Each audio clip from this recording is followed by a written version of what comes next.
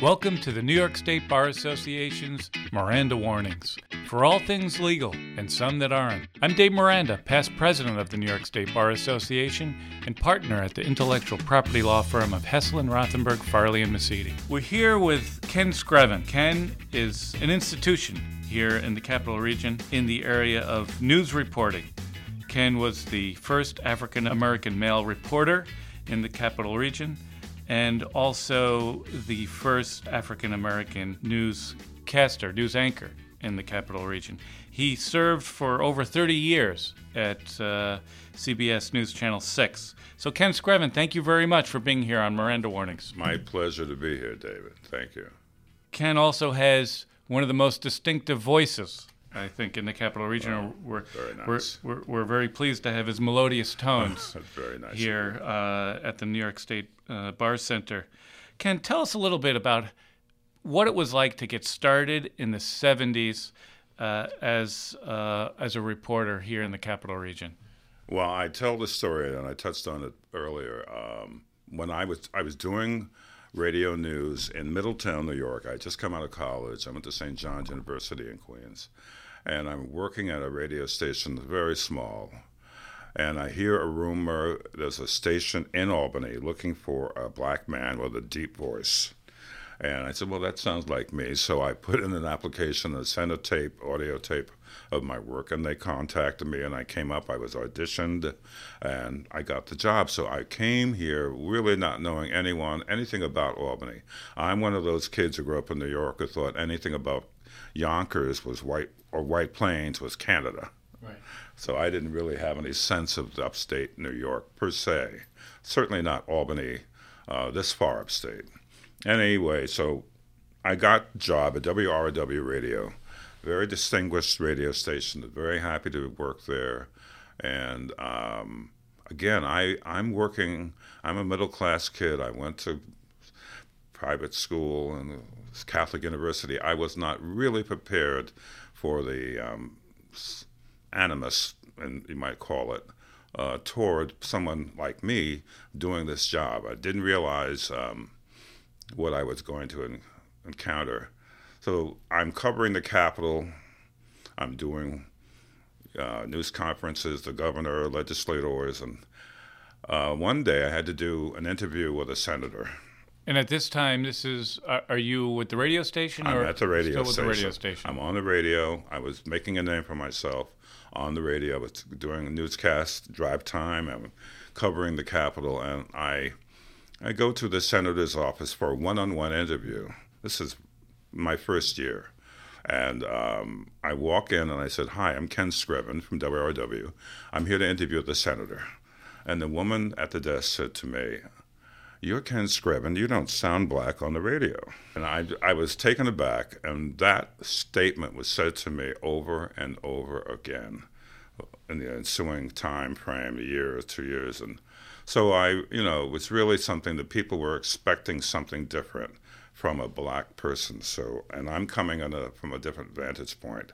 And so I got a job offer at WGY, which is a much bigger station than WRW, and WGY and WRGB are joined, GE Broadcasting, and they hired me because I had been working pretty well in the marketplace, and I was making a name for myself.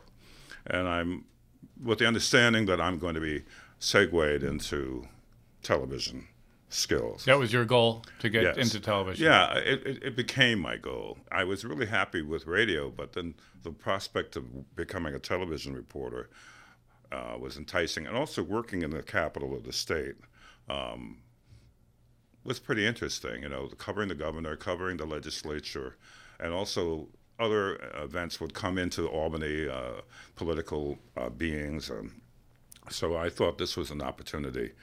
So I'm working there, and I'm new, and I'm at a party in Colony, and this is an anecdote, but I'm the only black person there, and a woman comes out to me who happened to be the daughter of a well-known real estate magnate. And she says, you're Ken Screven. I said, yes. Hi. She says, where are you from? And I said, I'm from New York City. And she said, really, when did you have your speech therapy? And I said, I never had speech therapy. She said, I don't believe you. You're black and you sound the way you do. You had to have had diction lessons. So, I was taken aback again. But it also, those kind of incidences told me where I am and who I'm dealing with. But I did have quite a bit of pushback from people who would see me in a position of authority, as a reporter on television. But I also thought, well, if you're going to have these people pushing back at me, how do I react to that? And my feeling was, I'm going to be on a certain position here. If you have problems with me, you have to come up to my level. I'm not going to go down to your level. Right. And not having known you before, but having seen your reporting, you always exuded a great deal of confidence, which I think came from being prepared. You were always presented the news in a way that showed that you knew the whole story, and you presented it in a way that was really very difficult to argue with. And you're also, you have a presence. And I think that also, you use that, I think, to your advantage. Absolutely. Your advantage in interviewing and in reporting. Absolutely, David. Aware of that. I was aware of that. But also, I come from a very strong family who told me that you can and you will and you will.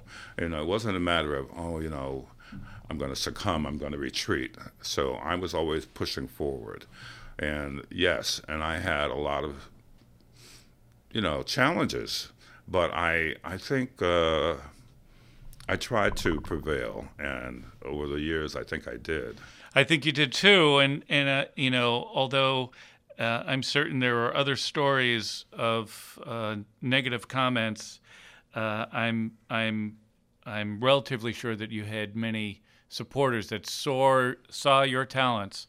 I know that when you were at News Channel 6, Liz Bishop called you the conscience of the newsroom, which is a great compliment, but also a weighty responsibility to be the conscience of a newsroom. And it's so interesting, David, that when I retired, that was something that was said, and I wasn't, throughout my time there, 34 years, I did try to inject in the conversation of the newsroom, editorial-wise, and just in dealing with other people.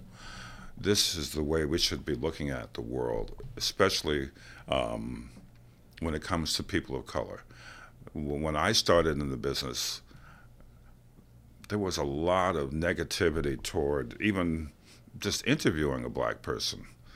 And they weren't doing it. On a man on the street interviews, they were just eliminating black people. And I said, no, we have to do that. You can't just act like we're not there. And so I began to do it myself. If I wasn't going to do it, who's going to do it? And by doing it that way, it kind of had a domino effect, I think. But I also was very strong in terms of, yes, this is how we should look at things. You can't look at it that way anymore. And, when Liz Bishop said that, it was very touching to me because there were many, many stories of incidences where I would inject my belief or my philosophy or my life experience into the conversation of the newsroom when decisions were being made. And for 10 years, I tried to get a story done involving my last name, Screven, because there's a place in Georgia called Screven County. And I knew that existed, and I said, people are always asking me out in the marketplace in the area, and I traveled everywhere, where did that come from? Your name is so unusual. And so I took 3 or 4 news directors to try to tell them, allow them to let me go and investigate this. So finally, in 1996, a news director said, okay, we're going to give you a week. I'm going to give you a crew. I'm going to give you a Winnebago. And you can go and explore Screven County. And I called it the Mystery of Screven County. And this was before Ancestry.com. This is before the internet, really. And I did all of the preparation, as you said that before. I was very, very prepared. I prepared everything over the telephone and email before we even got on the road. And I spent a week in New York and Maryland and South Carolina and Georgia interviewing all these people trying to build a story. And when I came home, they gave me a lot of time. They gave me 6 minutes each night on the news. And I explored my family history and my name and my father's name. And that story, the documentary won Best Documentary from New York State Associated Press Broadcasters. And that today would never be allowed to be done. Well, let's talk about that a little bit, because the mystery of Screven County, Georgia, as you said, you were given the opportunity to go down, spend a week investigating a story. You did 3 separate 6-minute episodes on the news. You were awarded an award from the New York State Association of Broadcasters in 1996, and it's really one of the the pinnacle of some of the work that you've done. And bring us to today, which is now 20. That was 96, so 20 plus years later. We're not seeing that kind of reporting on a regular basis. We're seeing headlines. We're seeing news bits. We're not able to get down into what the issues are and to do a little digging and get into the facts. It's all headlines and salaciousness and negativity. What are you seeing? What does a reporter need to do to get us out of this spiral that we're going into with the news? Well, that is a very difficult question, because what I did in terms of staying at a station for as long as I did, I was able to develop a name for myself where I had credentials and gravitas, I would say, within the marketplace, so that when I would do a story, and I'm told, people would say, "Oh, it's Ken doing that story. I want to go listen to that story," which was a major compliment to me. But I don't think that the reporters today, they're very nomadic, and that is pretty much what goes on. They'll stay a year or two, and they're off to another marketplace. They don't see a station as someplace they can build a name and a career. They don't. And the management doesn't see them as valid to invest in. They don't pay them anything anymore. They get kids right out of school, and God bless them, they need to get a job. But in my instances, I remember, they would hire these kids while I was there, and they could barely write. Writing, for me, was a major, major element of my work, being able to compose and create and craft visually as well as on the page. And I definitely don't think that they are teaching that anymore. The way people get the news now is much different than it was 20 years ago. Yeah. So 20 years ago, when you were doing this documentary, for the most part, people were getting their main news from watching the half-hour local news show in the evening on TV. Now, people are getting news from all sorts of ways, whether it be on the internet, whether it be on social media. And when you were reporting, your credibility and the credibility of who you were reporting for was important. Yes. Today, there is so much noise with various news organizations that have varying degrees of credibility. There's noise out there and clutter that makes it very difficult for individuals that are listening to cut through that. And so the things that rise to the top are the things that are the most salacious, the most attention-grabbing. And it seems like the real heavy, serious reporting is just getting buried under this noise. I think it has a lot to do with also the management. They don't really want to delve into anything that's beyond the headline. It's when I would do a story, I would, when I said craft and create, I was not kidding. I took time. I would evolve the story, and I would go past the minute 10-second box that they would oftentimes give us, and I would tell the producers, this is not going to be a minute 10. This is going to be longer, and I hope you can accommodate that. And oftentimes they would, rail, oh no, can we? So one day I remember we had hired a 25-year-old producer who was a guy that is the traffic cop, basically, for a newscast. Scripts, how much time you have, et cetera, et cetera. So I came to him with a story that was pretty good story, and it was 2 minutes. And he said, "What did you put in this story that requires it to be 2 minutes?" And I said to him in a major snit, I said, "The same stuff I've been putting in my story since before you were born." And he looked at me and he said, "Does it have to be that way?" I said, "Apparently, I said, have I ever produced anything for you that you didn't feel was full, complete, and impactful?" He says, "No." I said, "Well then, let's go." So I wasn't being arrogant, but they were bringing these kids in who didn't have a sense of what I was doing or anybody like me was doing.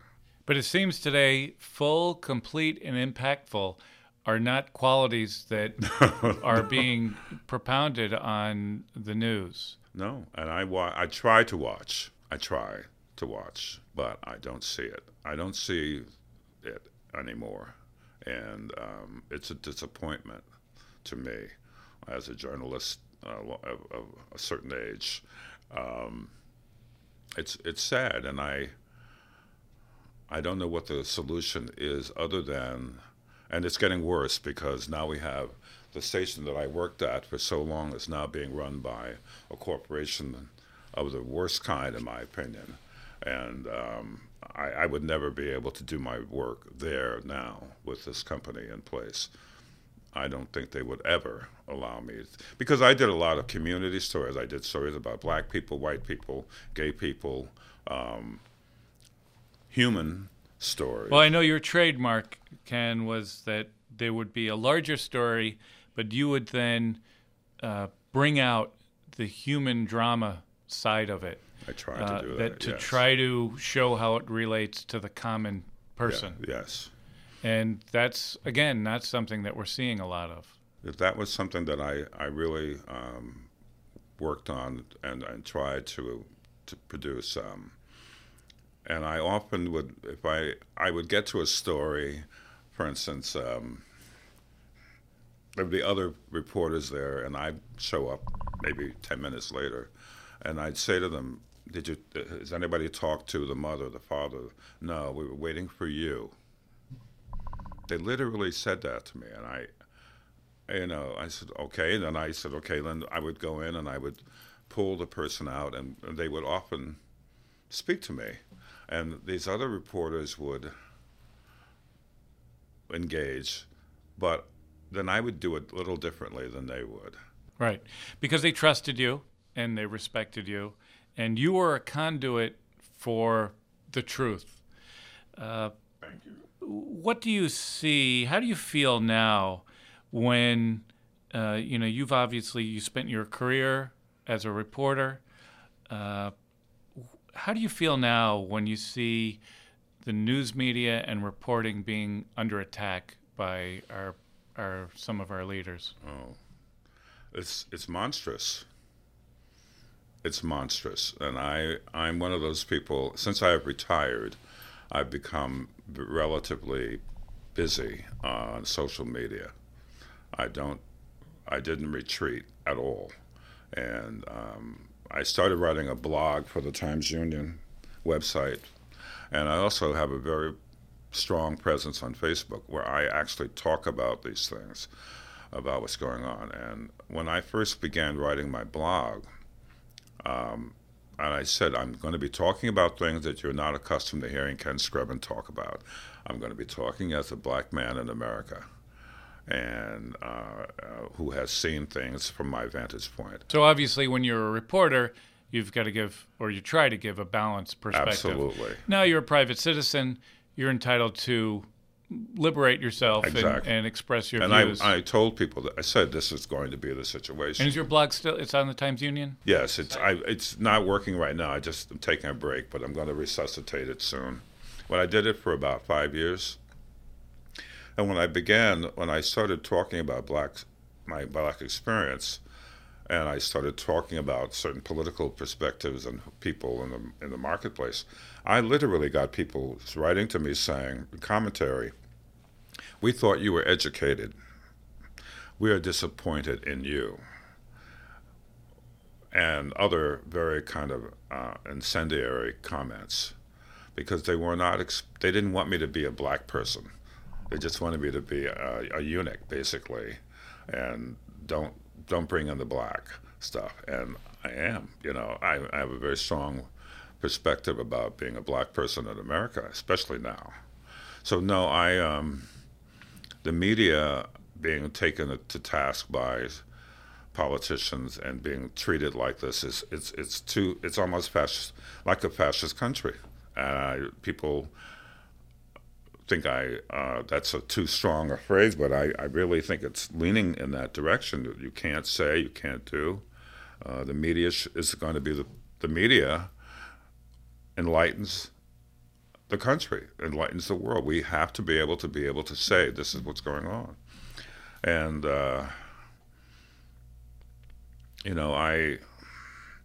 I'm very disappointed in the way the media is being portrayed now. Well, let me ask you this, Ken. We if we're going to do anything about our governmental leaders, we have to take care of that at the polls. But as a consumer of news, what can a consumer of news do better to be more informed, to be fairly informed, and to make sure that they understand the issues? Where do you get your news from? Well, I read the New York Times. Is that fake news, New York Times? I watch certain cable stations that I believe are more factual than others, and without giving any plugs to a particular network, but there are some that are just lies, and I think they play toward a more uneducated, bigoted audience. There's no other way to put it, and there's a lot of that out there right now. And is it that the individuals that are absorbing these lies, which oftentimes they are being fooled, or is it that I think a common instinct amongst people is that they're going to gravitate towards hearing what they want to hear? And so if there's something out there that validates their predisposition, whether it's good or bad, negative or positive, and they have something that validates that, they're going to gravitate towards that because it is supportive of what their predisposition is. Or is it that some people are just being fooled? I think the common denominator is that there's an absence of intellect. There's an absence of heart. There's an absence of humanity, and when you couple all of that together, it produces oftentimes a very prejudiced or bigoted perspective, and they look for other people who are like them. Can some blame be placed on our news media organizations by gravitating towards the salacious, by not doing the things that you did 20 years ago, where you spend the time to figure out what the real facts are? And that shouldn't we have in our media now something greater than just talking about the most salacious issue of the day and not getting down deep into the real issues that we have in this country? Well, I think that the last presidential election was unfortunate on so many levels, because I think that untruths were not revealed as untruths, and they were was a false equivalency. But isn't that the media? When you have a media saying, well, we want to show both sides, and one side is clearly false, and one side is, let's say, slightly tainted, but not clearly false. Isn't that a problem where you have that you have that false equivalency where you're saying something is completely wrong and we're comparing it to something that could be critiqued? Well, I mean, initially, the lies were not presented as such. They were presented as equivalent to what the truth was. And I think that was where the media fell short by not. Well, you mentioned the campaign. You mentioned the presidential campaign. We had a long-standing presidential primary, Republican and Democrat, and during that primary, there was not a lot of issues being discussed. Oh no, that was a joke. And if the media were talking about the issues, we might be in a different situation today. But instead, they talked about the news of the day, and the news of the day was always the grandest, most outrageous claim. And so, in many respects, our news media was distracted. They didn't keep their eye on what was important. And doesn't our news media have an obligation to keep an eye and focus on what's important, not necessarily what's going to be the most popular. I mean, I feel like, if you leave things up to your kids, they're going to eat candy all day. But you need to feed them some meat and vegetables. And then you can have a little piece of candy at the end. You know what happens, and I witness this happen a lot. It started out in a small nugget, and then it just kind of snowballed. It's when one station is focused on doing as you say, focusing on the truth and stories that are beneficial to the marketplace. But the other station over here is doing something that's more salacious, and then they're getting attention for doing that salaciousness.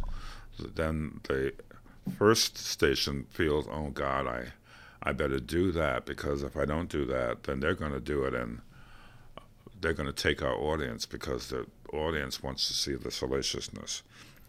And that, I think, is really what happened with that campaign, where people were focusing on these crazy comments that were being made, these crazy statements, and eliminating any focus on what they really were not saying and were not doing. But that was getting all the attention, and all the other stations capitulated. And it was unfortunate on a major scale. So is it because, Ken, that the stations that were trying to focus on the issues, it wasn't profitable? The issues aren't profitable. The grand story of the day is what sells. That's what happened, I believe. They just caved in, and I saw it happening in small ways when I was in the middle of my career. And you would see it happening.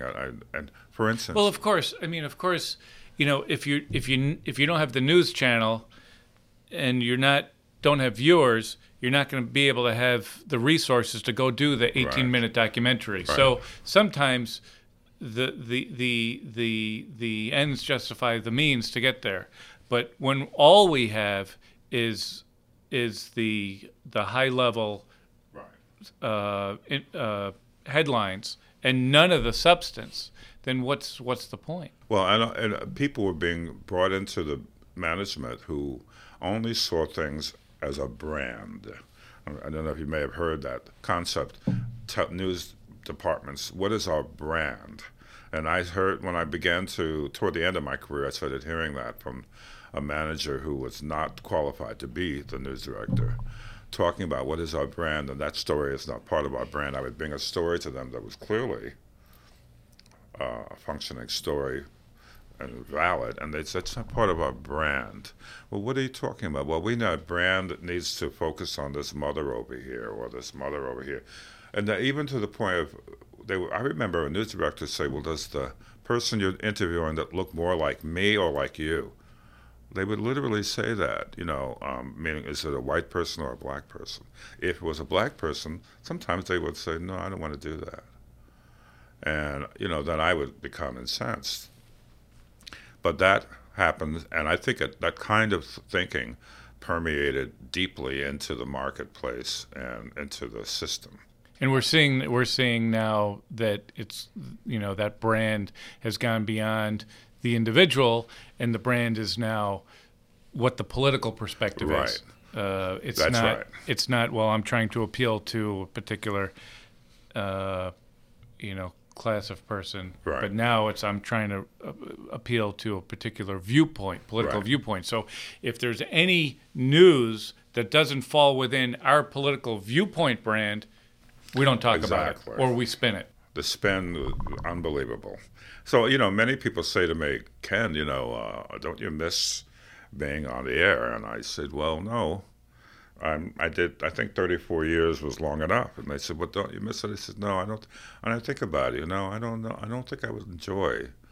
I couldn't do today the kind of work that I was doing. And it wouldn't be, I don't think I would be allowed to.